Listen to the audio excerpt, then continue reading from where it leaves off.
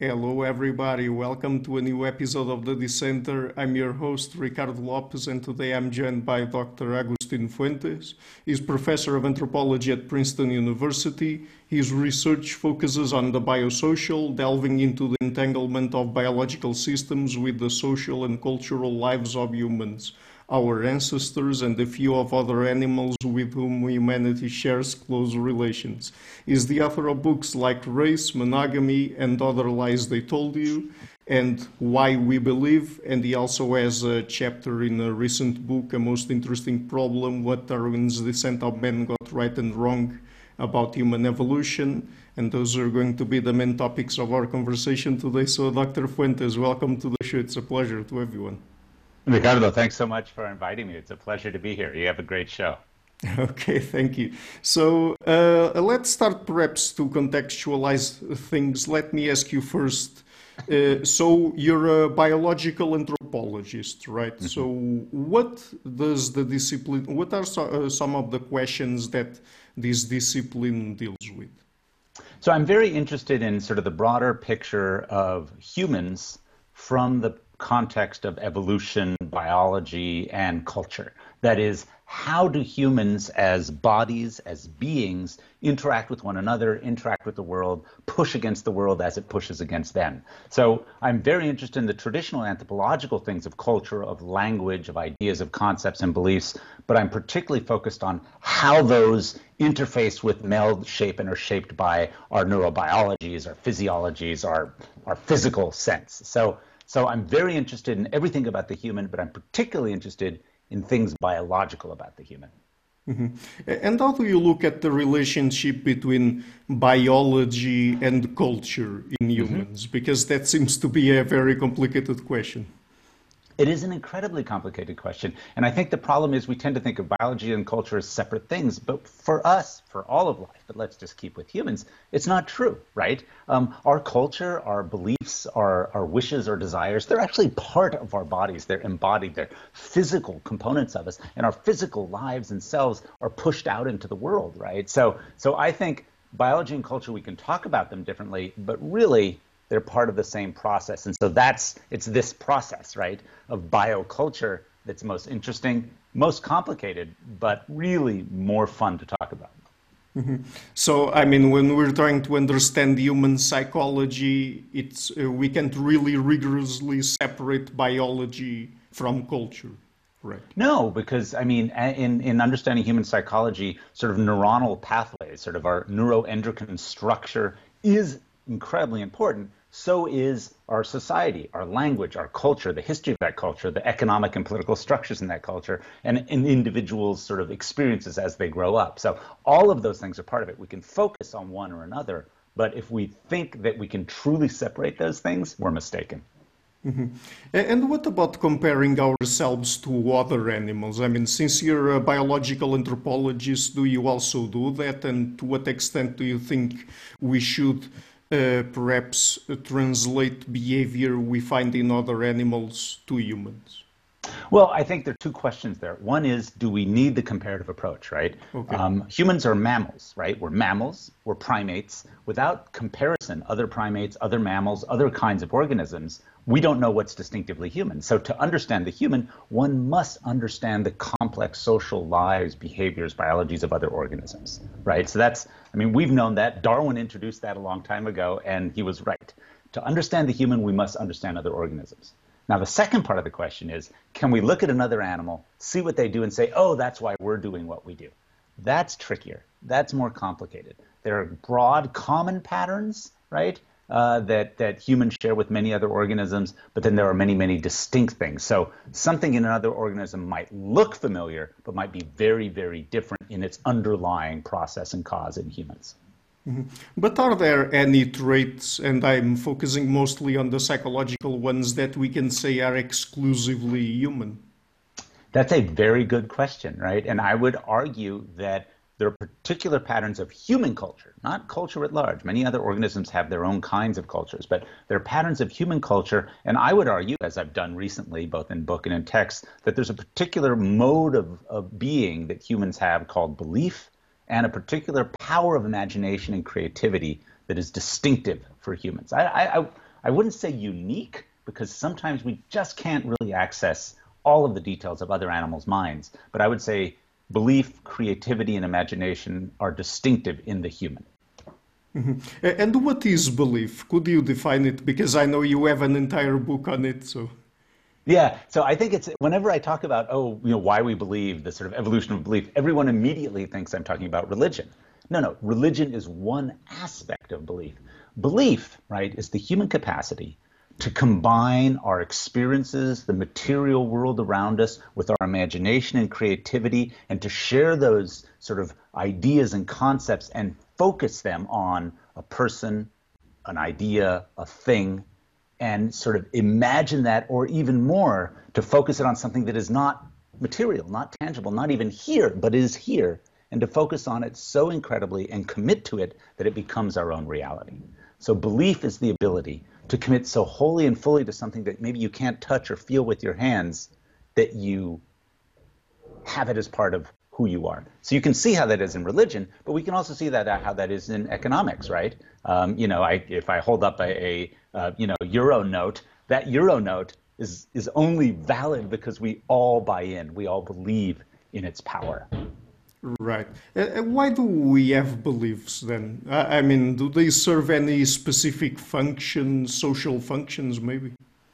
Well, I would argue that they serve both social and evolutionary functions, but that the capacity to believe, to fully commit to sort of the unmaterial, to ideas, to ideologies, to systems, to commit in these ways has enabled humans to do things that many other organisms can. So it's a product of the human niche, of our way of being in the world, and it's facilitated a variety of things. Now, when we get into specific beliefs, then we can talk about, positive and negative and all those kinds of things. But the capacity for belief, I believe, is a human adaptation. Mm-hmm. And I mean, to understand beliefs, perhaps we need to distinguish between the questions of why we believe versus what we believe, correct? Absolutely, and I think that's a very important distinction. So I'm very interested in why and how, right? How does an individual human and how do human societies create and commit to beliefs, and what do those beliefs what do they do? How do we think about it, both neurobiologically and socially? What those beliefs are, that's a very different thing. That's archaeologists and theologians and philosophers and religious studies and anthropologists. I mean, you can really talk about the details of belief systems, but I'm more interested in the capacities. Like, how did we evolve this capacity, and what do we use socially, culturally, cognitively to make belief happen? Mm-hmm. So you have a book on myths in human evolution, and you talk about things like monogamy, race, sex differences. But in the context of evolution, what would you say is a myth? So when I use the term myths, right, and here I'm drawing heavily from like the philosopher Mary Midgley and others, when I say myth, it is a commonly held, very pervasive, almost belief, if you will, in a society that is not supported by our evolutionary histories or the biology, right? So here are the examples I give. Let's say monogamy, that all humans are specifically adapted to an exclusive pair, marriage or reproductive structure. I think there's good evidence that that's not the case. Race, the idea that humans are biologically divided into distinct lineages that we could call black, white, and Asian. That is not true biologically, but people commit to it and believe it. And the final thing I dealt with is aggression, right? That at our core we're these sort of Hobbesian beasts, and that's our adaptive zone. That also is not supported by evolutionary and biological data, yet all three of those things are absolutely believed and ascribed to. They are myths that maintain themselves in our society. Mm-hmm. So let's delve into some of those things and perhaps take into account what Darwin wrote in The Descent of Man, because that's one of the focuses of our interview because of its 150th anniversary. So talking about race, why is it that race is not a scientifically valid concept? So very clearly, that's a hypothesis. Are humans biologically divided into categories that can be defined as black, white, Asian, for example, or African, European, Asian, right? Are those biological categories? Is there some mode that we can create that biological distinction, morphologically, genetically, what have you, via biological characteristics? The answer is no.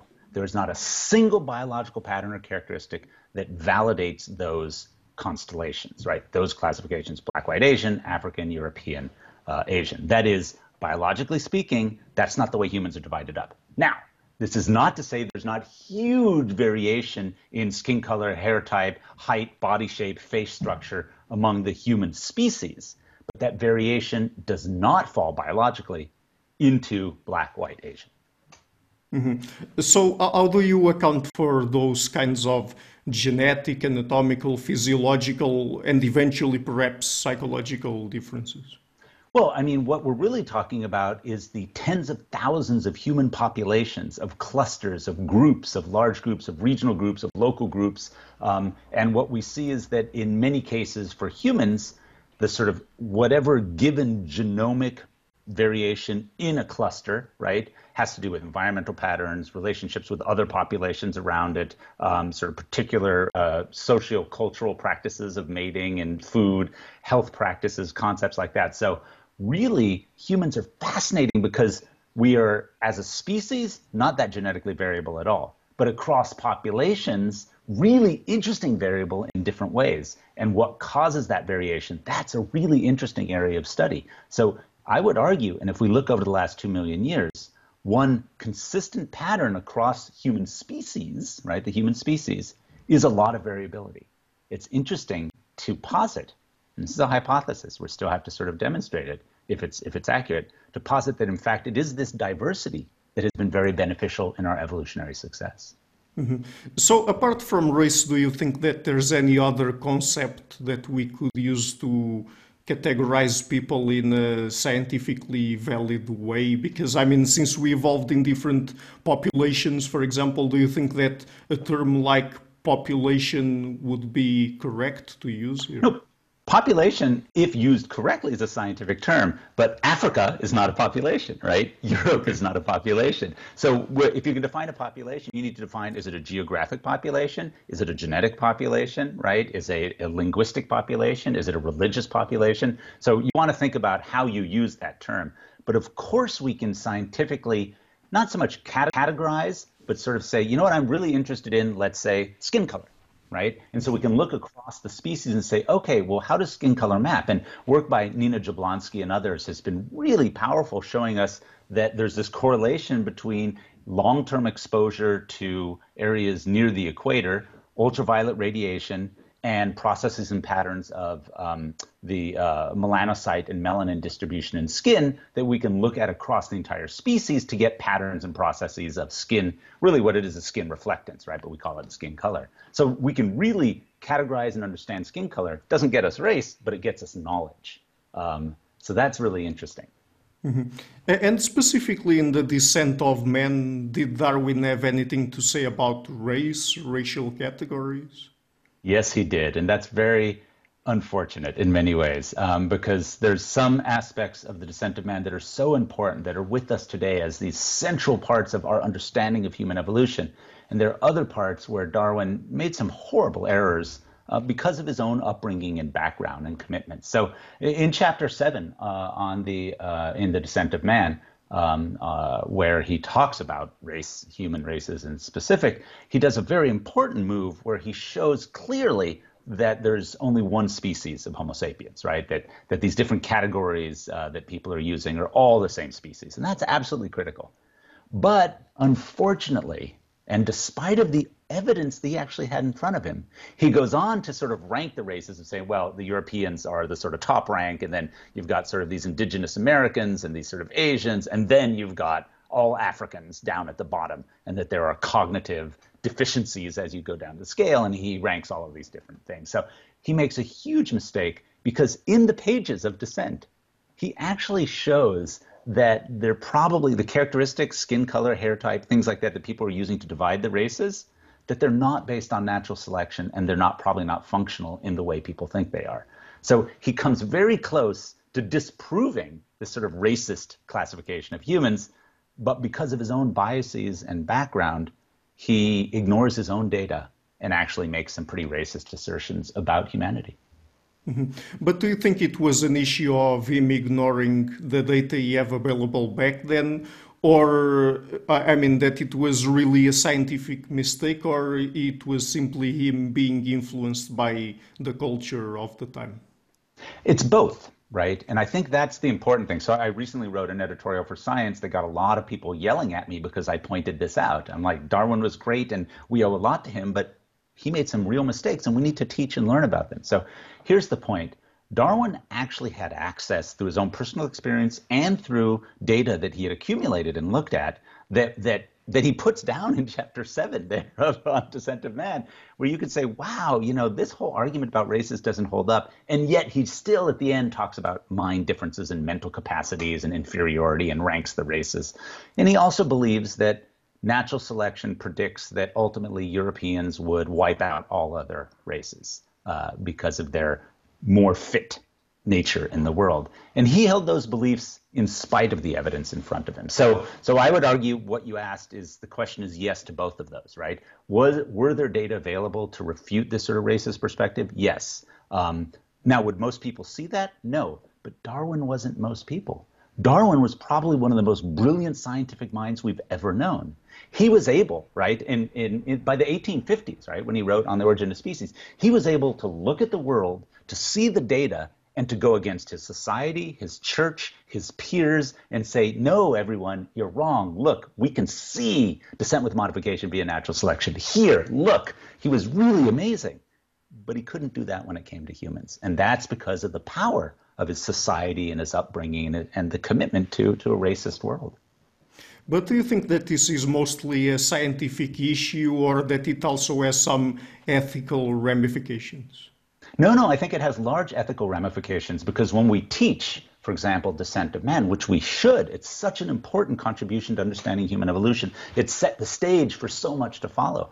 When we teach that book, when we talk about Darwin, if we ignore or don't mention the racist and sexist, which we can get to as well, components of the book, then what happens to those students who are not white and not male? When they're reading the book and we say, this is the great genius, and yet they'll read again and again and again in this book statements about how they are less than, how they're not as human, how they're not as valuable, how they're cognitively deficient. If we don't say, hey, you're reading that, Darwin was wrong there, and here's why Darwin would say that here, and why Darwin would say these other things here. Here's the complexity, here's the power of racism in society at that time, and how it played out, and how we should think about it today. So I think we do need to teach it. It's not just about sort of challenging the science or the erroneous science. It's the broader ethical and moral context for how do we talk about the past and the present, and how do we move forward to a better understanding of what humans do and why we do it. Mm-hmm. So you mentioned sex. What did Darwin have to say about human sex differences, and what were the sorts of things he got perhaps right and wrong?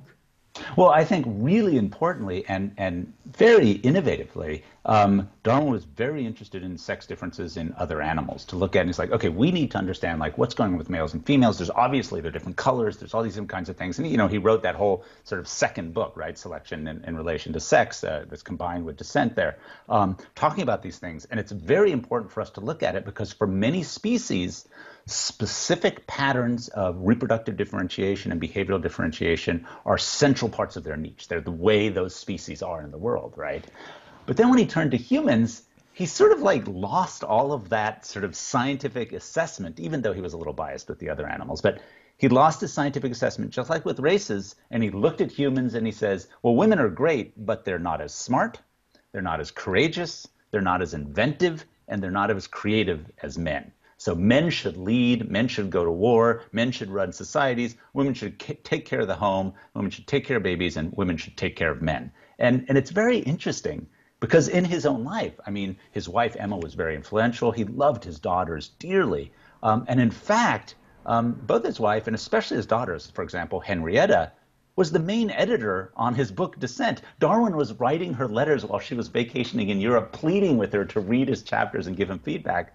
And yet he still couldn't see that women can have the intellectual capacity that men can, even though he relied on them for that same thing. So his bias was a Victorian sort of sexist worldview that he overlaid onto evolutionary processes. Mm-hmm. But are some sex differences in humans biological, or are they mostly cultural? Well, I mean, so here's the really difficult thing to talk about this in human society because we have sex gender, right? You can't take the human out of their culture, out of their history. You also can't take the human out of their biology. And so what we really need to do is to understand what are we talking about. So for example, if we're talking about reproductive processes, so reproductive biology and anatomy, there are critical differences in the human species between this sort of reproductive trajectory in biology we're calling female and the one we're calling male. That's how mammals work. That's a center of being a mammal, right? That there are these complementary, logically speaking, rather than being two separate things, right? They all come from the same thing, right? Males and females come from the same tissue masses and formations. And so the actual development and the range of possibilities along that male-female reproductive spectrum is really interesting, right? So what I would argue, and this is what I meant about the myth of sex, is that rather than thinking of males and females as two wholly different kinds of biological things, right? They're both members of the same species with patterned, structured differences in particular biological and physiological processes, but not in others. And so that's a really important way to think of it. So are there biological sex differences? Of course there are. Are they what we think they are? Not always. Mm-hmm. And why do you say they are not what we think they are? What do we usually think they are? Well, a good example is that most people think there are male brains and female brains, right? That if you pick up a brain, you're like, oh, this is a male brain, this is a female brain, right? There's a number of neurobiologists working on this, but a great recent overview by Lise Elliott and colleagues, which does a meta-analysis of all the sort of brain studies, or a huge amount of brain studies that look at this, shows that rather than thinking of a dichotomy male and female brain, what we'd think about is a continuum of different kinds of brain facets depending on what we're asking about. So let me give you an example. If I were to hold up two kidneys and I said, this is a male kidney, this is a female kidney, you'd look at me like I was crazy, right? I mean, because we know that kidneys are kidneys, right? But if I hold up two brains, everyone assumes there's a male and female one. Why is that? That's because of a cultural myth about what being male and female means. Now, that doesn't say that there are not differences in development in brain function, right? That's gender, that's culture, that's how we structure, or that there are not differences in adult reproducing organisms as to what's going on physiologically. But it does mean that there's not two different types of human. Mm-hmm. But when it comes specifically to psychological differences or to gender, if we want to distinguish between sex and gender, isn't it that we should expect that the same sort of evolutionary mechanisms that operate and that lead to the differentiation in terms of anatomical features, for example, between male and female, would also lead to psychological differences Sure. that are biologically based? Well, that depends on what we're talking about, right? So you just said the same sort of like pattern differences. So if we're talking about reproductive tracts, so of course, so if we're saying that there's something that is physiologically or neurobiologically connected to, let's say, the where testosterone or estrogen are produced and distributed through the body, right? Which is all humans have plenty of testosterone and estrogen, but it varies dramatically, right? Depending on your reproductive anatomy and a variety of other things, what's going on. So you see how complicated this question is? What are we actually asking? So are we saying there are male and female psychologies? By definition, in a society where we have such deep sex-gender role differentiation, you're going to get psychological differences. Are those one-to-one correlations with hormone levels or particular neurobiological structures? No. Are there patterned connections between neurobiology and physiology and hormones? Yes. So really, you have to ask, what question are we asking and why are we asking it? So I think, as you can see, this is a really complicated area and everyone wants to make it simple. Everyone wants to say there are no sex differences or there are only sex differences. And both of those extremes are wholly incorrect. Mm-hmm. Yeah, I was just considering that particularly in the context of the descent of man, and since Darwin talked a lot about sexual selection there, that maybe that sort of mechanism would have been one of the reasons why, or that it produced also sex differences on the level of psychology. Well, I mean, obviously, theoretically, that's possible. That's a hypothesis that one can test. So you can ask, like, in what particular sex differences. Now, one of the problems with Darwin's proposal for sexual selection, right, or natural selection in the context of sexual competition, one of the problems is he has a very gross, very, very broad scale approach to that. And unfortunately, fortunately, over the last 150 years, we've been able to refine sexual selection. We've been able to refine sort of what other organisms do and how those patterns happen. And so to take Darwin's sort of very gross generalized mode and apply it to humans is really incorrect, right? We don't apply it to most other organisms now. So we might want to ask much more specific questions. And we have to be very careful with that when it comes to humans as to what exact question we're asking. So, for example, Darwin would argue, as have many for the last 150 years and today, that female psychology is affected by a selection for caregiving, right? For motherhood, right? That females are more caregiving, they're more socially oriented, they're more open. There's a common argument. Now, there's a problem. There's extremely good evidence that humans, male and female, the entire range, are physiologically and neuroendocrinologically adapted to extreme caregiving of offspring, of infants, and of other individuals. And Sarah Hrdy and many others have demonstrated this very clearly. Lee Gettler's done great work on male parenting. So what we see is that humans anatomically and physiologically have adaptations for caregiving, right, as a species. And yet we're only asking questions about female caregiving, right? Even though we know that females are not the only, or sometimes not even the primary or exclusive caregivers to infants or to other individuals. And so the broader question would be, okay, in a given society, in a given context, what are we really asking about? What specific behaviors can we make a sexual selection or an evolutionary argument, or are there other ways to understand what's going on? And the comparative approach, what Darwin pioneered, is central. If we're going to ask questions, we better ask questions first at the species level, then to specific genders, sexes, or ages, or contexts like that.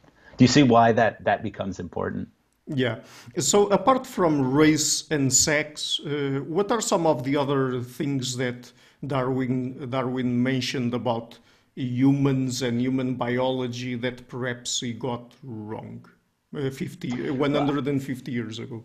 I'm going to say that aside from the race and sex thing, which are the things that he was really biased about, that his beliefs inhibited his ability to look at data and to sort of theorize as effectively as he did with other things, I would say that in Dissent and in a lot of other his writings, but particularly in Dissent, he got a lot of things right.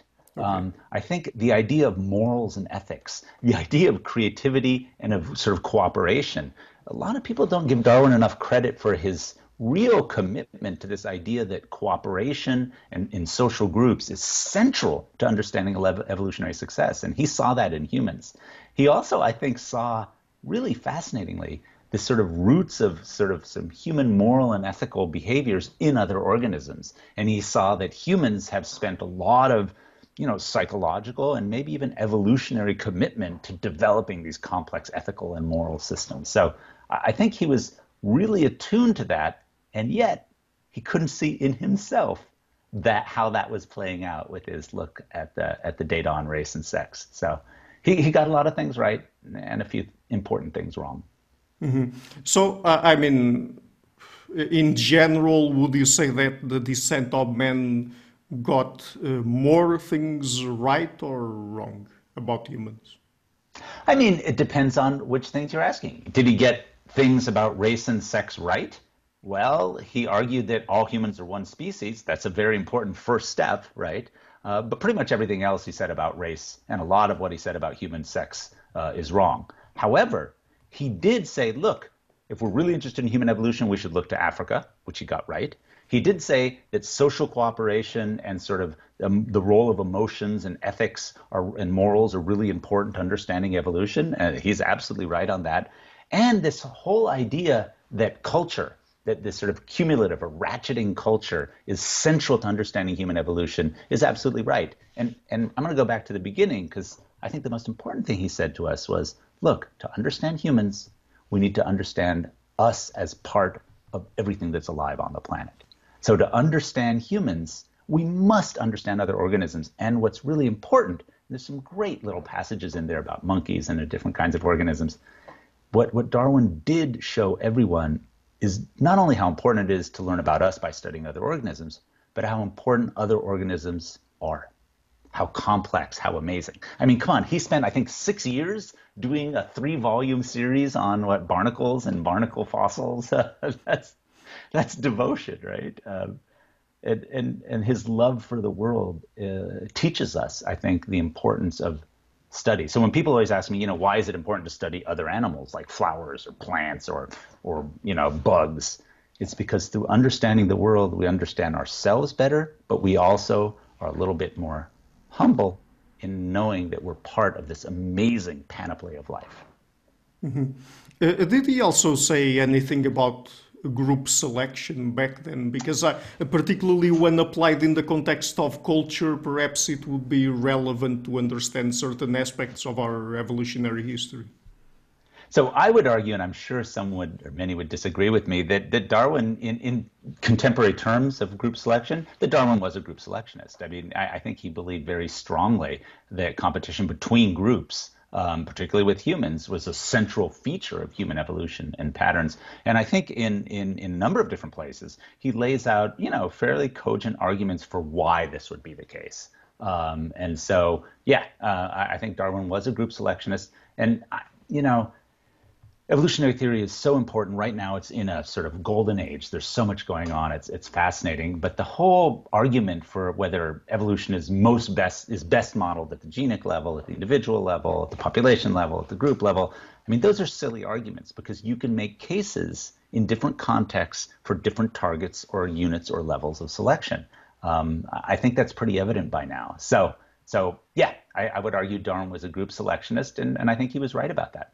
Mm-hmm. So talking about some of the myths you explore in your books, to get a little bit more deeper into monogamy, why would you say, I mean, what are the sorts of evidence you would put on the table to say that monogamy is not really the preferred mating system in humans? Well, I mean, there's a couple different kinds of evidence. Now, let's back up, though, because most people, when they say monogamy, are not actually talking about a mating system. They're talking about a cultural system of belief, right? Sort of this idea that two individuals fall in love and have this incredible sense and commitment and are exclusive to one another. So that's what most people say. But even as a mating system, that is, monogamy is defined generally as exclusive mating between a pair, right, across one mating season or more, right? And humans don't have mating seasons, so let's just say for an extended period of time. This is actually quite common in humans, that humans have strong pair bonds. That is, they have very strong social and physiological attachment to other individuals, which may or may not have sexual components to it, right? There's a sexual pair bond and then there's a broader social pair bond. But having a strong social pair bond or sexual pair bond even, and a strong mating relationship with an individual doesn't mean that both of the individuals in that pair don't also have strong sexual attraction to others, right? And so the idea that there's something magical about monogamy or some sort of, adaptive cone that falls over the pair and cuts them off from all other physiological and behavioral contexts, that's just false. Right? I mean, and what kinds of data? Well, what humans actually do, right? Humans, even those in what legal or culturally sanctioned monogamous relationships, are rarely wholly monogamous, particularly across the lifespan.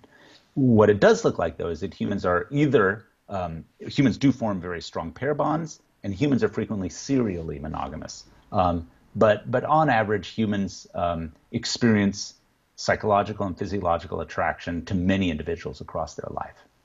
Mm-hmm. But being serially monogamous, is it not the same thing as being monogamous? Well, but serial monogamy frequently involves very complex cultural, psychological, sort of structural, experiential realities, right? So what I'm saying is that humans pair bond, but pair bonds don't necessarily equal monogamy. So I would say that humans have, and there's good evidence to suggest this, both in modeling human evolution in contemporary societies and in physiological and endocrine research, that humans form incredibly strong pair bonds, more than one frequently across their life, that's a central part of being human. But whether or not that maps to sort of the cultural idea or the mating expectations of monogamy, that's much more variable.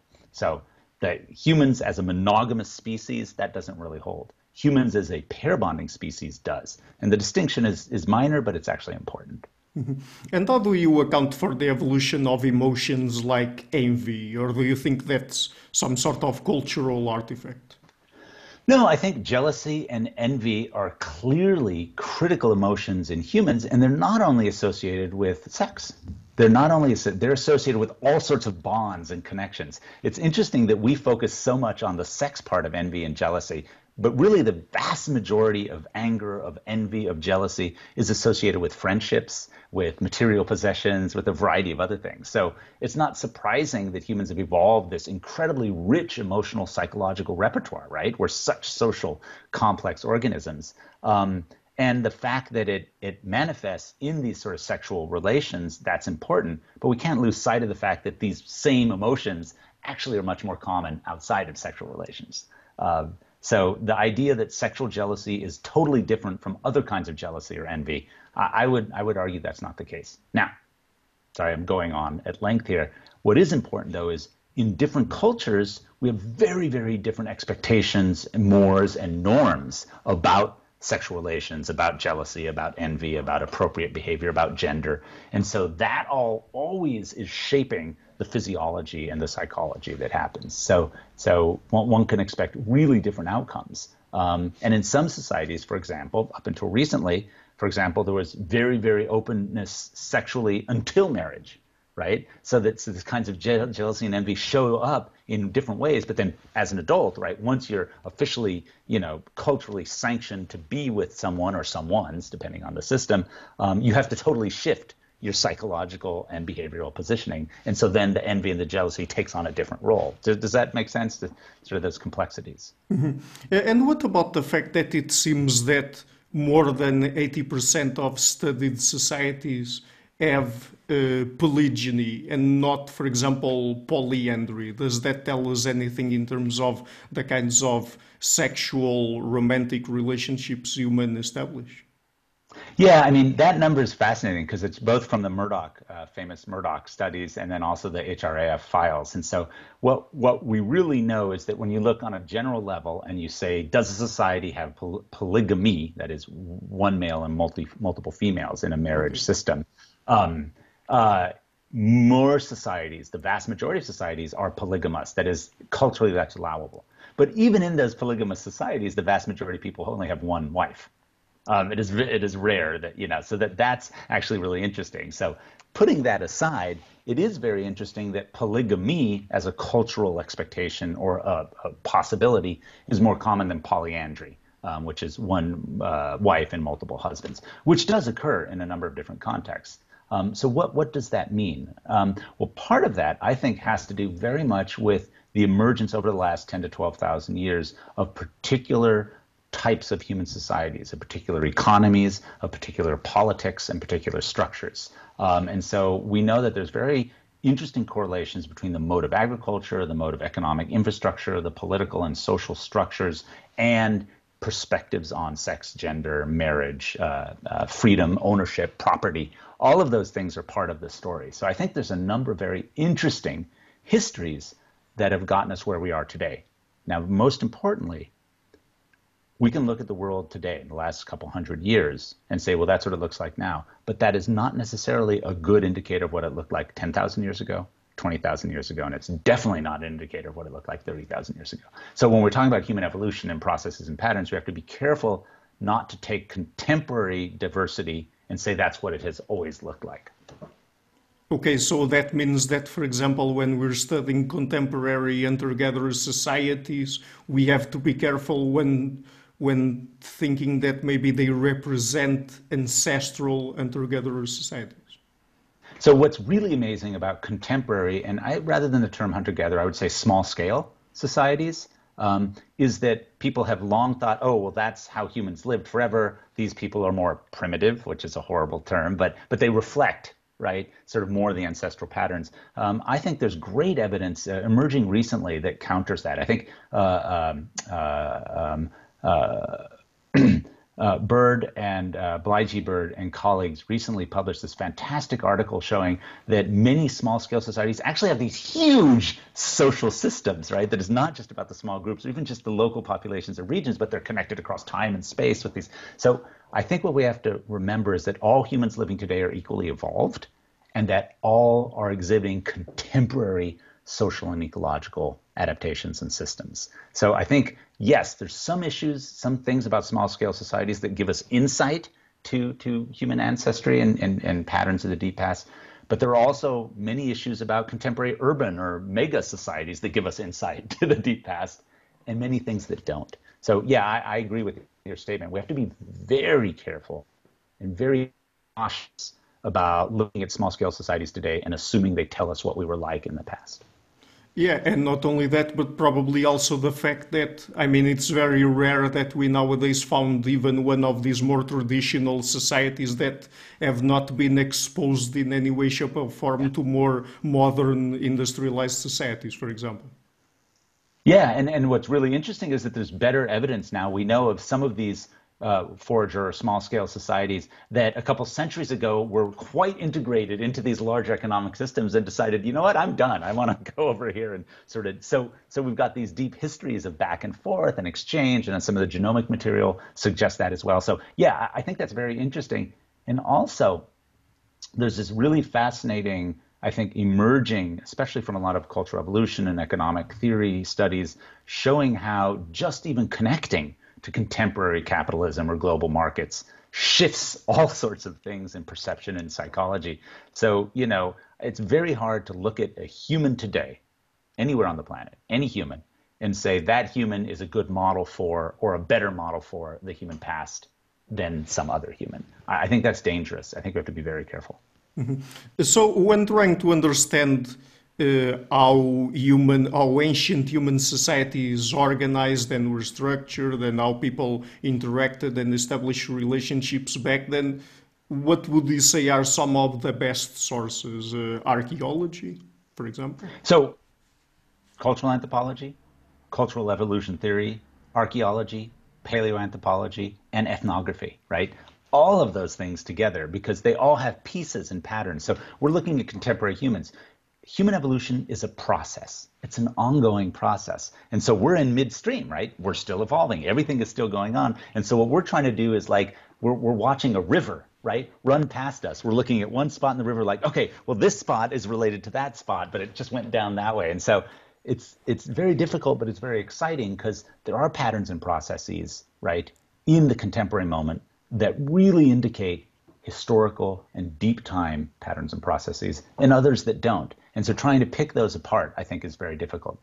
My fear is that a lot of people tend to look at the contemporary moment as sort of the end point of human evolution. And that's not the case, right? We're in the middle, right? We're only 2.5 million years old, maybe as a lineage, so or 2.8 million, depending on which fossils you want to call early Homo. We're still going. There's a long way to go, and we need to be a little bit more humble about our ability to totally reconstruct the past. We can build parts of it, but we can't know it all.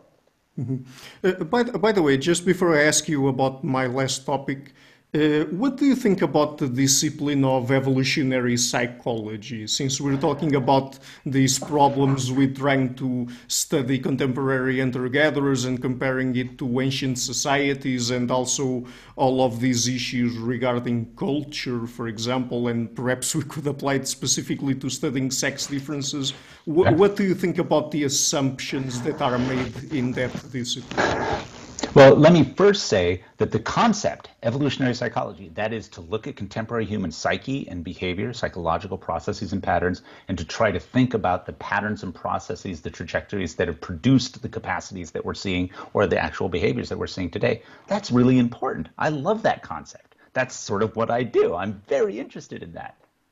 But much of contemporary evolutionary psychology, and I know some of my colleagues will yell at me for this, much of contemporary evolutionary psychology is very simplistic and sloppy science, doing sort of that rough general work that Darwin did 150 years ago without including all of the complexity, the messiness, and the detail, the fine-tuning that has happened in the past 150 years. So, to be fair, many evolutionary psychologists are using a lot of evolutionary theory at the level of the last 20 or 30 or 40 years, not of today.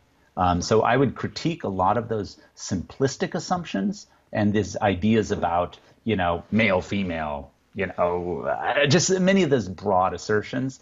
But the concept of evolutionary psychology is important, and I encourage people to think along those lines. I mean, one reason to study our past is to understand our present, right? And so I think that's important. And I would argue in evolutionary anthropology, which is what I try to do, is to sort of think maybe in a more refined, maybe a little bit more slowly and in a more detailed manner about the messiness of the human and being ready to accept complexity as patterns and processes and not always trying to fall back to explain contemporary psychology and contemporary behavior in simplistic selective terms. I think that's one of the faults of contemporary evolutionary psychology, but it holds great promise, and I think the future will be much better. Mm-hmm. But do you think that the assumption that the psychology that humans exhibit today is more or less the same as we would have had during our evolutionary history and 10,000 years, 30,000 years ago, do you think that that's a good assumption? Because, for example, they use the concept of the environment of evolutionary adaptedness. Yeah. And I've talked even with prominent biologists like Robert Rivers, and that's one of the things that gets criticized the most. Yeah, no, I mean, the evolutionary sort of environment of evolution adaptiveness is wrong. That concept is an anti-evolutionary concept. Humans' minds didn't freeze 50,000 years ago or 200,000 years ago or 10,000 years ago. The environment of evolutionary adaptiveness is right here. We are evolving, and thus we are working to adapt to the challenges and contexts. So there are certain things, right, that sort of over time become prominent cognitive or neurobiological pathways or physiological pathways or morphological structures that have been maintained or refined or made less refined over time, right? That's true. But the idea that we're sort of adapted to a particular mode of being, foraging, as of 50,000 years ago or something, that's just silly, right? We know that really probably the most important human adaptive zone, right, is plasticity, diversity, and social flexibility, right? So the neuroplasticity in the brain is not built into modules, right? That neuroplasticity is extremely important, social development, cooperative, collaborative, and creative engagements. So the idea that we fixed on a sort of adaptive mind in the past and are still using that today, that's just too simplistic to be true. Mm-hmm. So, going back to gender differences, and because in one of your books you talk about aggression, for example, what would you have to say about that? And do you think that that's a good illustrative example of how people think about sex differences? Yeah, absolutely. So people think men are aggressive and women are passive, or women are caring, men are aggressive. So what I always say, and this is what I tell my students and I tell myself every time, okay, let's look at the data. What do the data say? So if first of all, aggression is a giant catch-all category. It's sort of meaningless, or like the term aggression and violence, what are we even talking about, right? So people who study aggression in other organisms have 16, 20 different categories of aggression, different patterns of aggression. So let's put that on the table and just say, okay, well, what are we talking about? Are we talking about anger, right? Levels of anger? Well, it turns out that across most societies that have been studied, male and females overlap in the actual overall expression of anger. Well, maybe we're talking about physical violence, right? Physical violence, fighting with, material with your hands, hitting. So there's actually not as many studies as you would like to compare this, but when we do compare it, what we find is that in heterosexual couples, actually females are slightly more likely to exhibit mild physical aggression. Males, however, are more likely to exhibit injurious physical aggression, that is, physical aggression that results in actual injury. And then if you look across at societal levels, after about 7 to 9 years of age, we see that males tend to engage in more physical aggression than females in the injurious sense, at a sort of a higher level. But overall, physical aggression is about the same. So that's very interesting. So that tells us a couple different things. One, is that something is happening around those teenage years that seems to be mediating or reducing female physical aggression and increasing male, or not increasing, but keeping male physical aggression at a particular level. So that's interesting. Is that hormones? Turns out it's not associated with that testosterone burst that males undergo. So something else is going on. And then into adulthood, and then we get the complexity of gender norms, cultural ideas, who can be aggressive, who can not be aggressive. The bottom line, and I'm sorry I'm talking too long on this, but the bottom line is that there are pattern differences in some aspects of aggression between the sort of categories male and female and humans. But those patterns are not all consistent. Some are actually quite complicated and counter to what people think, and others fit with some of these societal expectations and norms. Why? What's going on? That requires a lot more research, and there's a lot of good work out there. The basic statement that men are more violent than women, that doesn't hold true. But what does hold true is, for example, more mass murderers are male than female. More individuals who commit homicide are male than female. More individuals who commit violent physical assault are male than female. Why is that the case? There's not one simple answer, but there are a lot of complicated answers that are always biocultural, not just biological and not just cultural. Mm-hmm.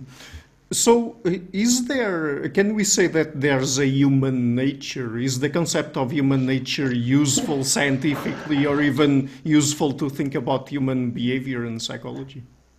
So yeah, I don't know whether you know or not, but I've actually done a lot of work on that and have a few books on that. And my favorite book that I did with a colleague, Aku Visala, who's just an amazing philosopher, theologian, and scholar, we went around and we talked with prominent biologists, anthropologists, psychologists, philosophers, and theologians. The book is called Conversations on Human Nature. And we asked them what you just asked me, and a series of questions along those things, just to see, well, what do these people who actually do all this work across these disciplines, what do they think? And the diversity in responses was huge. It was just hilarious. All of them had a strong reaction to the question. Some positive, some negative, some neutral, but everyone had a big idea, a concept about it. And I think that's very important. So in this book, Conversations on Human Nature, what we do is we edited and reprinted just their conversations. It's really a fascinating insight into how people think about it. But myself, I actually like the term human natures with an S at the end, because I would argue there are many successful ways to be human. I think the data support that. And that to try to narrow it down to one specific thing that all humans do is not the right question. The question is, what is the range? What are the parameters of things that humans do over time and in the present? And how do we track those? How do we understand those? So I think more of human natures as these capacities and categories, not as the specific outcomes. Mm-hmm. So just one last question. Just before we go, would you like to leave a final message about the importance you think Darwin had to understanding evolution in general and evolution and human evolution more specifically? Yeah, I think the most important thing for me are three things from Darwin. The first is captured in that lovely final paragraph, right, on the origin of species, the tangled bank metaphor, right? This incredible just awe of life, of the world. I mean, the one thing that we need to respect and learn from Darwin is that the world matters, and examining the world, just sitting and watching the world, shows us so much about what it means to be human, but also what it means to be an animal and part of the world. And I think Darwin does that. And his letters to folks and his sort of musings are just wonderful in that way. Right? So that's the first thing.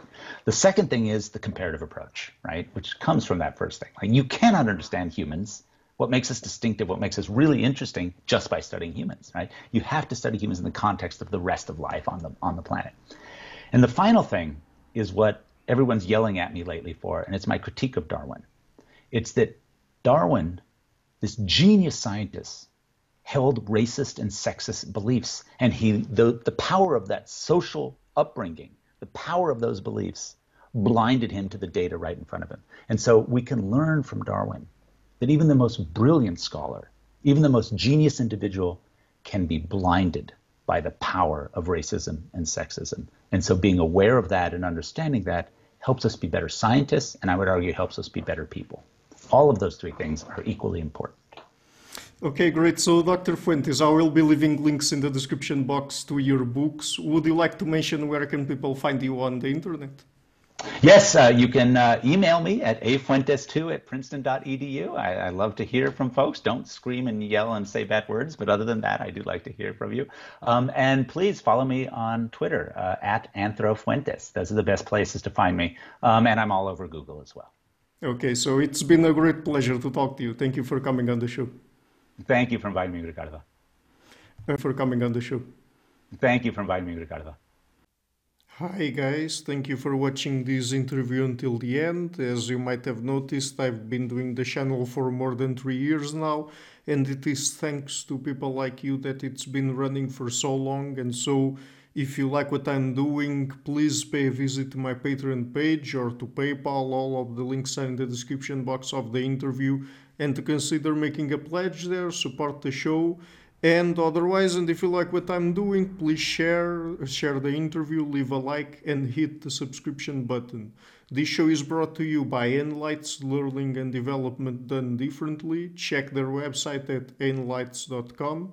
I would also like to give a huge thank you to my main patrons and supporters, Karen Litska and Blanchett Pererga Larsen, Lau Guerrero, Francis Ford, Hans Frederick Sunda, Ricardo Vladimiro, Craig Healy, Adam Kessel, Olaf Alex, Jonathan Wiesel, Jacob Klinkby, Matthew Whittingbird, Arnaud Wolf, Tim Hollesy, Enric Alenius, John Connors, Paulina Barron, Philip Force Connolly, Jerry Mueller, Herbert Gintis, Rutger Vos, Bo Weingart, Rebecca Newberger Goldstein, Dan Demetriou, Robert Windager, Rui Inácio, Arthur Coe, Zoop, Marco Neves, Colin Holbrook, Susan Pinker, Thomas Trumbull, Bernardo Seixas, Pablo Santurbano, Simon Columbus, George Spinha, Phil Kavanagh, Corey Clark, Mark Blythe, Roberto Inguanzo, Mikkel Stormir, Eric Neumann, Samuel Andreev, Tiago Nunes, Bernard Hughney, Alexander Dunbauer, Omari Hickson, Fergal Cusson, Yevon Bodrenko, Al Herzog, Don Ross,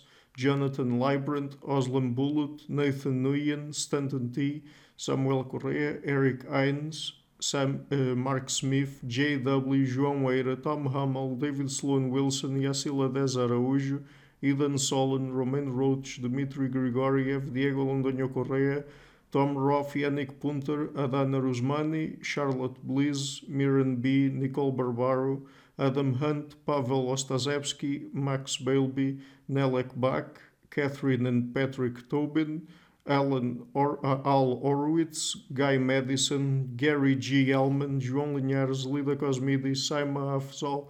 My producers is Web, Jim Frank, Lucas Tafinia, Kian Gilligan, Sergio Adriano, Luís Caetano, Tom Venegdam, Curtis Dixon, João Linhares, Benedict Mueller, Vega Guidi, Sardos France, and Niruban Balachandran, and my executive producers, Michelle Rugieski, Rosie James Pratt, and Matthew Lavender. Thank you for all.